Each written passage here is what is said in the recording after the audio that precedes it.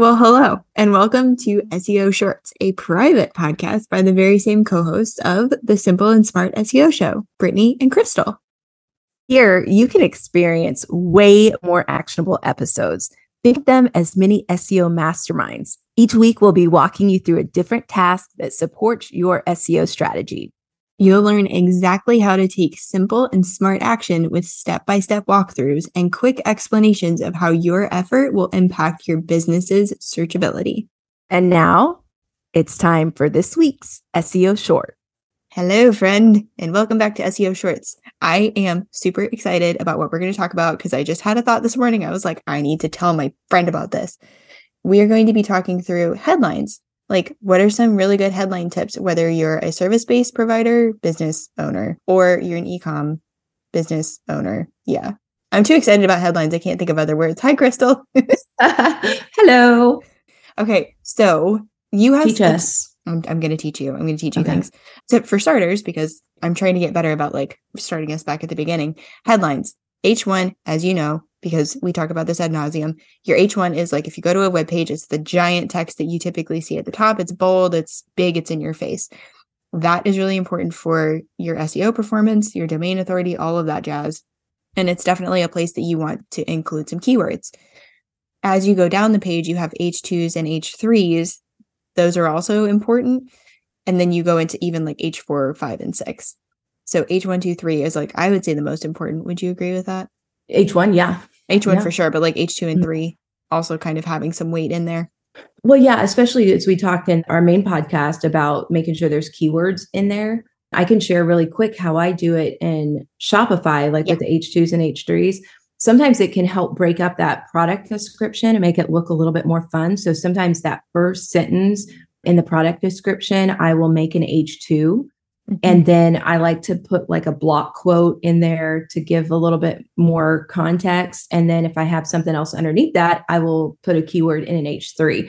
But that just makes it more visually interesting, you know, based on the fonts and stuff that you have. But then it also really emphasizes the keywords and the keyword variations that you want for your product. So that's one way that I try to utilize those. Yeah, I love that. And I will say, I'm sure I've shared this before, but I used to love the H1 so much. I was like, you look so pretty that I put several on a page.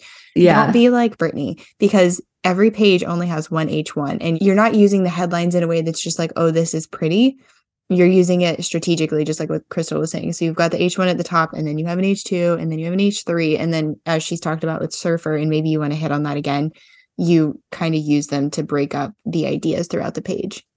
Yeah, absolutely. One thing I would also add about, you know, for e-commerce with the titles and the H1s is that usually a title is supposed to be like 50 to 60 characters.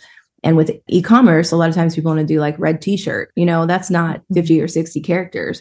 So one way to really make that more interesting, and I learned this from Pagefly, I would definitely want to give them credit for this, is, you know, put your keyword or your product name, however you look at it, first in your title, and then add in some sort of customer feedback, testimonial, review, whatever, something in quotes, because people trust other people's words. And so if you can say, oh, red t-shirt, it's the softest t-shirt I've ever owned. You know, if someone said that, you can put that in the title. And, you know, not only is that going to get more attention just in a search results page, because you see somebody with exclamation points in their search engine results title. Like, what? Yeah, that's going to catch your attention because you don't see that too often. But then you also get an emotion from that. It's like, whoa, this person's excited. Now I'm feeling excited about this thing that I'm looking at. And, you know, it just really creates a connection with your product and the person that's reading it. It's a really easy way to, you know, incorporate your client's words. The last thing I'll say about it is for those of us who are handmade sellers or sell on a platform that we don't own, like whether it's eBay or Amazon or Etsy or whatever, this is a way for you to take back control of the reviews that you've gotten, you know, and really get credit for them. So don't be afraid to go back and just kind of look through the reviews of what people have said about your product and then use those words in the actual product title and just check out your conversions and watch them go up. I thought that was such a brilliant tip. And I'm glad that you shared that, because it was like, oh my gosh, like, why has no one else ever talked about this? Although you said you learned it from Pagefly. So yeah, really brilliant. And if you're interested in stats on that, I think the survey was done years ago, so it's probably higher than this, but the stat that everyone references is about 80% of online shoppers trust reviews and testimonials equal to that of like a recommendation from a friend or family member. So it matters. And if you can put it in your headline, like Crystal's saying, your clients' words, they're going to say stuff better than we could ever think to say stuff. So love that use of testimonials. If you're curious about how to create these headlines, this question has come up like so many times in my DMs and in Voxer this week. And this is actually what inspired this episode. So many people have been like, how do you create headlines? Like, what do you think of when you're creating headlines?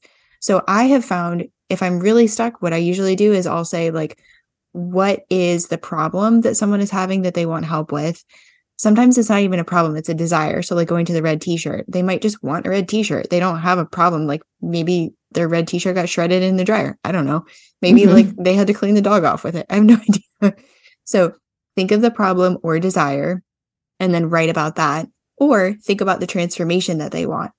So those are two things. It's kind of like the beginning, like where they're at now, or it's like the end, like where do they want to be? Those two ideas really help me create some of the best headlines. Yeah, absolutely.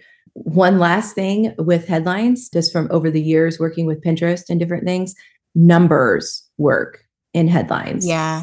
Especially odd numbers. I can't cite the source of this one, but odd numbers for some reason, like a lot of times outperform even numbers.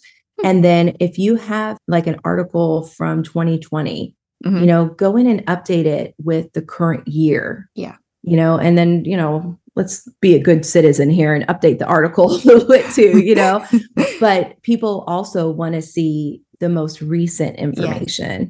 I mean, I know when I look and I search for something, I'm like, look, I don't want anything from 2019. No, you know, I want to hear what's going on in 2023. So that's two more little tips for you as well. I love that. Okay, so there you go. You have your mission. Go write some headlines, share them with us.